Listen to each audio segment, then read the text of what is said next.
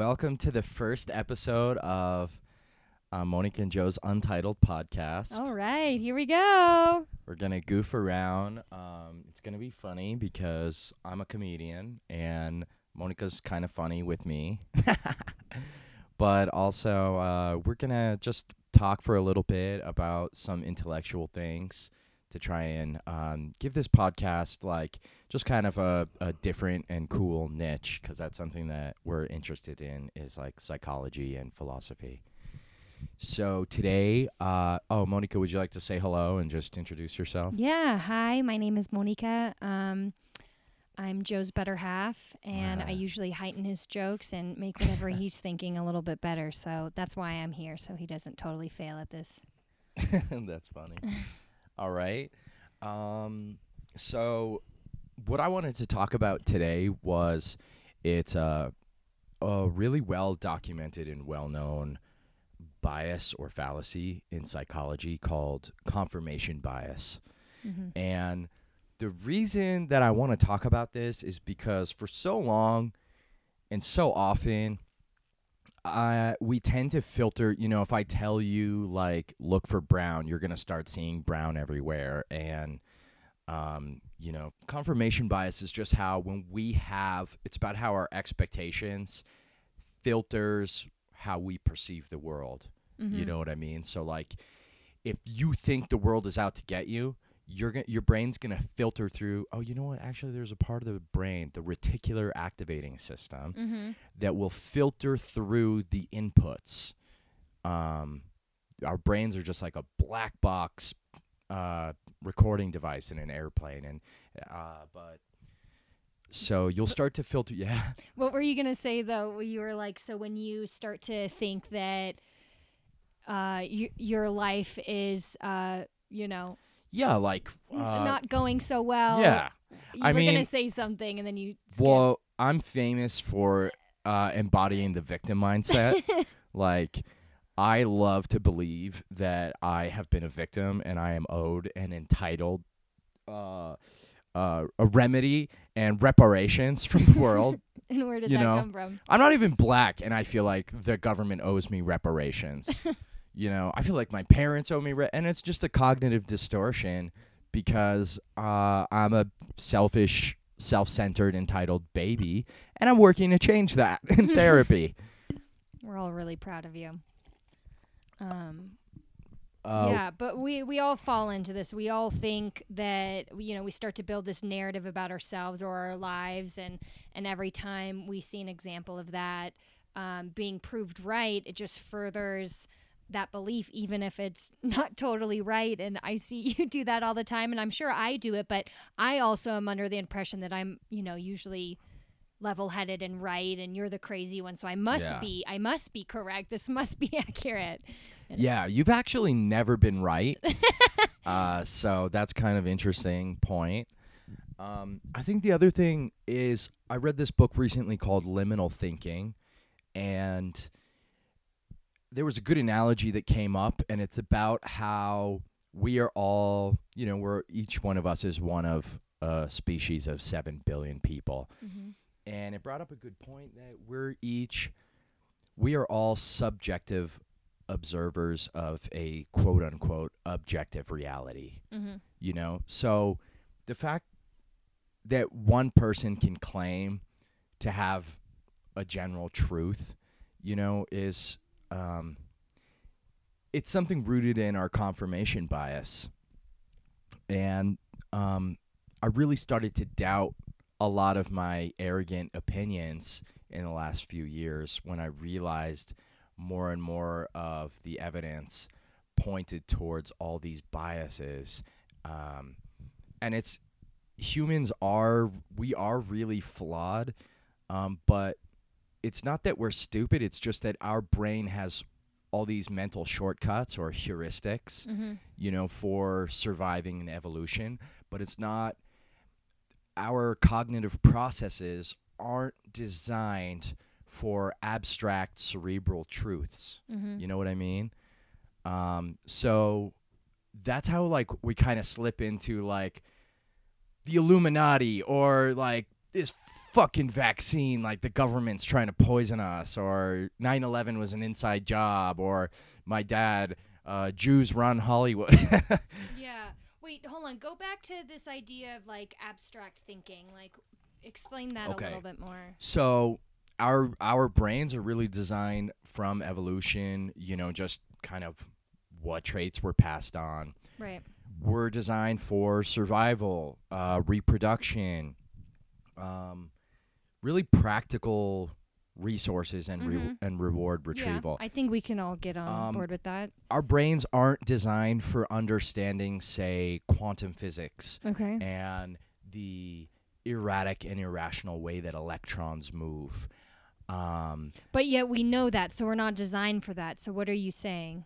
Like, we've been able to, people have learned this information, shared this information. We can read it in textbooks. It's been discovered. So Yeah. what? Well, there are limitations. Like, for example, quantum physics. We're trying to link quantum physics, like intellectuals are trying to link quantum physics with general relativity, general relativity being the theory of Einstein that governs the large, quantum mechanics or quantum physics, which governs the movement of microscopic elements. We're trying to fuse the two and find certain laws that govern the entire universe. And we're pretty much stuck there trying to find this, quote, theory of everything, also known as like string theory or M theory. So what you're saying is when we get stuck, Yeah. that's when we want to kind of use our confirmation bias to make things make sense for us. For when they for when it's like we can't make it from A to C, so we know where B is, and that's where we're gonna stop. And if that helps us categorize a certain group of people or an ideology or our own narrative in our own life, we're gonna stop before we get too far, because what's on the other side of that is too abstract, and we're not ready for that. Well, actually, this makes me think of a good example. So there's this wonderful book out there. I forget the author. He's an Indian author. But the book is called Quantum, and it kind of narrates the process of Einstein discovering special relativity, Schrödinger, with wave particle theory, the other guy, Niels Bohr, discovering the structure of the atom and the way the electrons moved, and then ultimately our favorite from Breaking Bad, Heisenberg, discovering the uncertainty principle, which is basically that you can't measure both the position and the movement of an electron simultaneously. If you measure the position, then there's uncertainty about its velocity. If you measure the velocity, there's uncertainty about the position. And what this ultimately kind of means, the philosophical ramifications, are that it kind of pokes a little bit of a hole in determinism. The fact that kind of like the Newtonian physics of like the universe is like a clock that you wind up and rolls. Now, where this comes into play with confirmation bias is Einstein was a firm believer in determinism. He thought general relativity, everything that he discovered, that's why he said God doesn't play dice with the universe. He was referring to, and he wasn't really a huge theist, but he was referring to the elements of quantum physics and just these elements of uncertainty that we can't exactly pin down everything in life to determinism. But he was unable to see a lot of the truths. For example, now about like, I want to say like 95% of the scientific community agrees that there's a lot of truth in what Heisenberg, aka Walter White, crystal meth, said about the uncertainty principle. So sometimes our preconceived notions about the way the world is can block us from seeing even evidence of experiments right in front of our eyes. Yeah. And in my own life, that was a lot of like the way I saw the world. Like, Let's get an example. okay, like let me think of something that I really changed my mind about. I used to think I was right about everything. Yeah. You know, and now I realize how subjective and just how to practice a healthy amount of skepticism. Right, but I think it would be interesting to hear a moment. Like, what was a moment? Okay, you have admitted, okay, I always thought I was right. What was a moment where you were in a crossroads and you're like, oh shit, I'm not right, and I like it just smacked you in the face. Do you remember? One thing was, I remember like always being when I was younger, being naive and ignorant, and always being annoyed by homeless people. Oh. And I thought they were just a huge joke. It's their fault. They're responsible. And then after, like, I had a friend that in high school that went into a mental asylum, one of my best friends, and I more or less lost him. Yeah. And then I had some serious mental health issues. And there was a point in my life where I was like 5 bad decisions or misfortunes away from being that babbling guy on the street. Yeah. I mean, you quit your job. You was living in a van. In New York, food stamps. Our relationship was falling apart. Yeah. Like, you know. But thankfully, I had Medicaid, which allowed me to see a psychiatrist and a therapist, and I got food stamps, so I was fed, and you know, my family helped me out a little bit here and there. But in that moment, you could realize that your previous biases against the homeless community was really a limited belief, and that you didn't really understand mental health issues to their extent, and like, it's natural to be upset when you walk out your door and there's a drunk person on your stoop and there's like leftover KFC everywhere and there's just like, you know, garbage or graffiti and things, and it's easy to write these people off. But like when I kind of fell, when my mental health fell, I kind of got out of my own perspective a little bit, because sometimes you think crazy things. Yeah, and it also makes me think you are very counterculture, and I think I've been a little bit liberated by you and like to do things a little differently. And I think that we've just learned that there's not one way to live life, and that our society doesn't really give people a whole lot of opportunities to live a different way. And a lot of people that are homeless just don't want to fall into this capitalistic system. Like, you know, whether they have mental health issues prior or post, a lot of them don't want to re-enter the conventional community of having a job and a house and this and that. Like, it's hard to keep up with too. And I think that was one of the reasons why you did leave your job and get a van, because you were tired of the system. So you probably empathize that, like, there's another direction to go in. Yeah, I mean, there's kind of these conventional beliefs of like we should work 40 to 60 hours a week. And then when I moved into a van and quit my job, maybe I was working 3 or 10 hours a week, you know, and I was sustaining myself. But then when I started to think about it more abstractly, I was living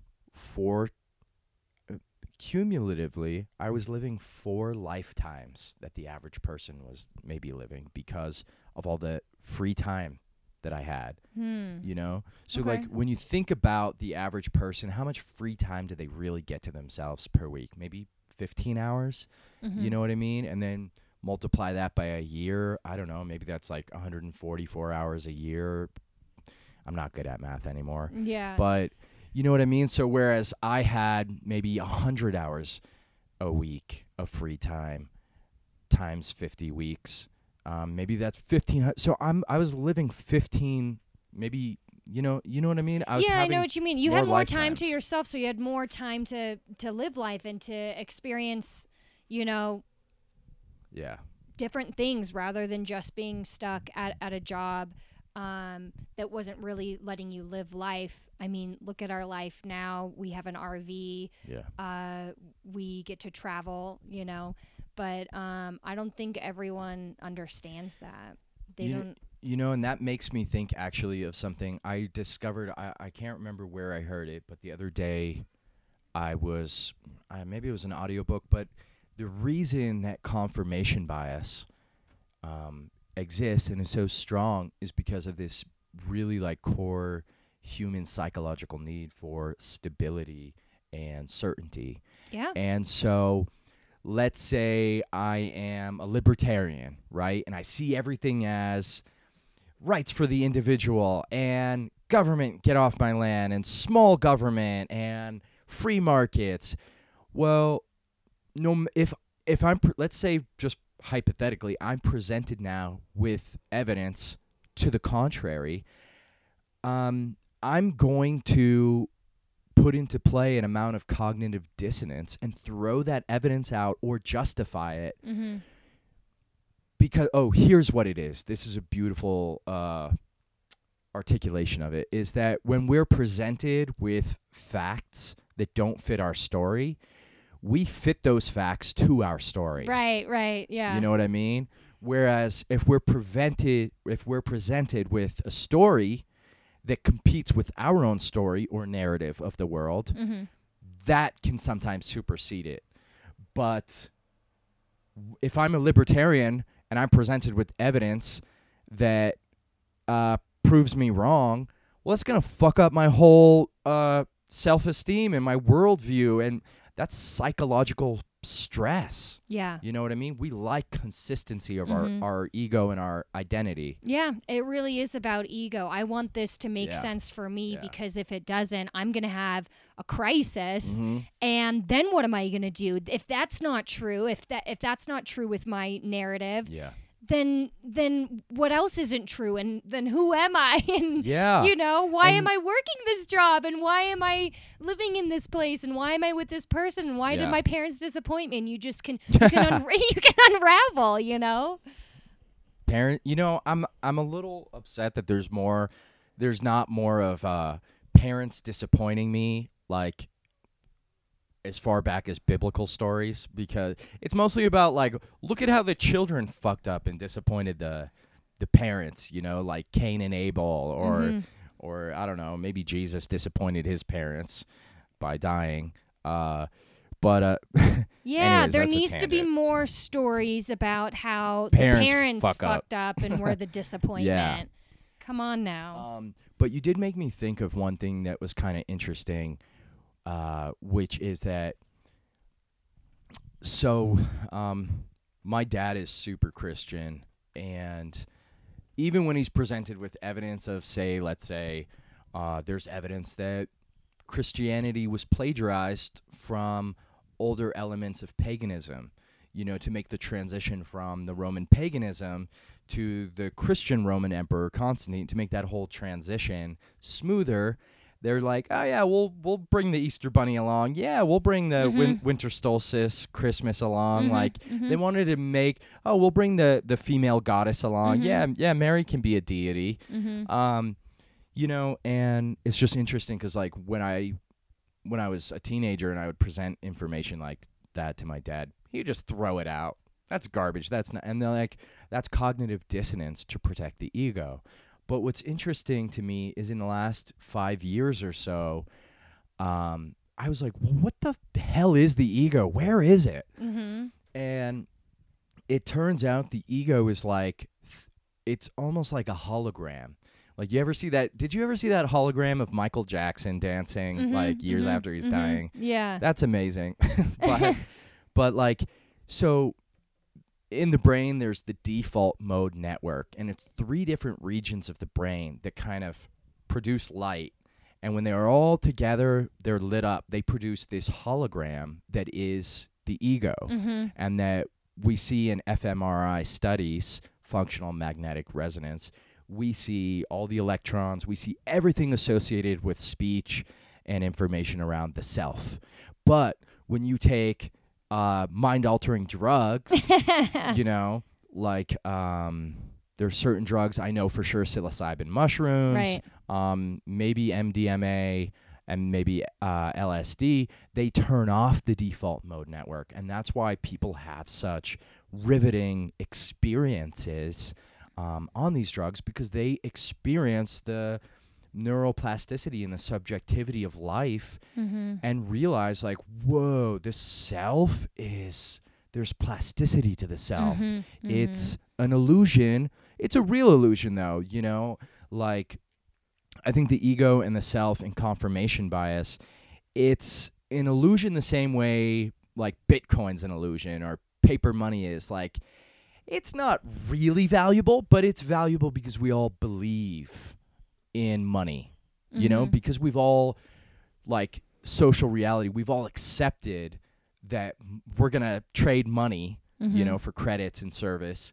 We believe in money just like we believe in ourselves. Yeah. Yeah. Some people believe in money more so than they believe in themselves. Some people kinda use funny. money to help them believe in themselves. Yeah. Oh my God. That's a great point. Yeah. No, but all of what you're saying is like your just dad. my dad. Well, Like your dad's ego, in the sense his self-esteem, his identity is all based around him standing on a pile of money. I mean, I'm joking. I mean, he also stands on a pile of all his manual labor at the same time. Yeah. Like, No, he's you a know, hard worker. But that's Yeah. his. And your uncle frame. stands on a pile of his Bitcoin. I think Monica has a weird Hungarian uncle that he's like, man, you got to invest in Bitcoin, man. I talked to some freaking geniuses, man. I put all my money in Bitcoin. And this is a man I couldn't trust any less. But He also he looks like he's my uncle, but he's actually my cousin. He's just very old. he looks like he's 65. He is. You have a 65-year-old Yeah, cousin. that's my dad's nephew. That's so weird. Yeah. That's funny. But yeah, even like, I don't know, just the like we all confirm our worldviews, you know, and we're all scared of significant change. And I don't know, I just try and stay more open-minded now Yeah, because I see so many ways in which I've been wrong. Mm-hmm. We're limited by our own perspective. Yeah. And I think that's why empathy is so important. And, you know, whether it's empathizing with, you know, a homeless person that is sitting outside of your car or, you know, walking out of work or whatever, or, you know, someone that's just in a disagreement with you and you feel like you're justified in what you're saying and in your life experience. I think empathy can really open up your world and not make you so stuck in life. And you don't have to take psilocybin to be able to get outside of yourself. Maybe empathy is the new psilocybin. You know what I thought? That's funny. You know what I thought once was, I was like, okay, who's the person in America with the biggest ego? I was like, what if Donald Trump took psilocybin mushrooms and it just shut down his ego for like a few hours? Like, that's so scary to think about, yeah, though, because like what would be left? He's an empty suit. He's not a real person. He's what like, would he do? He's like Tanner. He's like orange face Tanner. You know, fucking hair wig and a suit. And everything else is just like this vapid succubus of energy.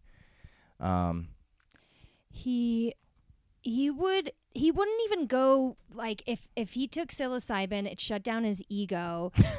He would think that he was just then like God. Like, he would think that he was bigger. He would think that he was the world. Right. Instead of thinking he was Donald Trump, he'd be like, I am the universe. Exactly. I am huge. Exactly. You just skip all the way to that. You made me think of one thing. You asked, like, when did I start to get outside of my confirmation bias a little bit? Mm-hmm. And I think that a lot of it for me actually started in moments of, like, deep humility where I was, like, really wrong. Yeah. You know, like, and I think one thing was, like, there was a point, like a year and a half ago when actually we broke up. Sorry to get personal, but, you know, and I blamed you. And I was like, look at this bitch. She's breaking up with me. She's so stupid. But, you know, as I got out of myself, stepped in your shoes with empathy, saw things from your perspective, I was like, holy shit, like I was kind of a shitty boyfriend at a lot of points. And then when I heard that, oh, you know what? Actually, this reminds me from liminal thinking. It's called, let's say you lay down a map and you put like a ruler or a triangle down, okay? And then you get and you say to your compatriot, you say, this is the territory, and they go, this is actually true. This happened in Iraq. And the other sergeant was laid down his triangle and said, no, this is our territory. And they had different perspectives about what the Americans were covering as their own territory. And then they realized that there were gaps between their perspectives, and that's what was leading them to lose some of the battles against ISIS, because they didn't really understand what areas of land that they were really conquering. And so this idea of getting multiple perspectives outside of your own is called triangulating. Okay. And this is like a little bit of getting outside of our own perspective and, like, you know, hearing from you, like, hey, I was fucking up as a boyfriend. And then, you know, hearing from my friend Brophy, like, man, I'm surprised she didn't leave you sooner. You know, and then hearing from my friend Cyrus, like, yeah, man, you should be grateful. Like, you were kind of a shitty boyfriend. And I just kept hearing this, and I was like, oh my God, I thought I was amazing.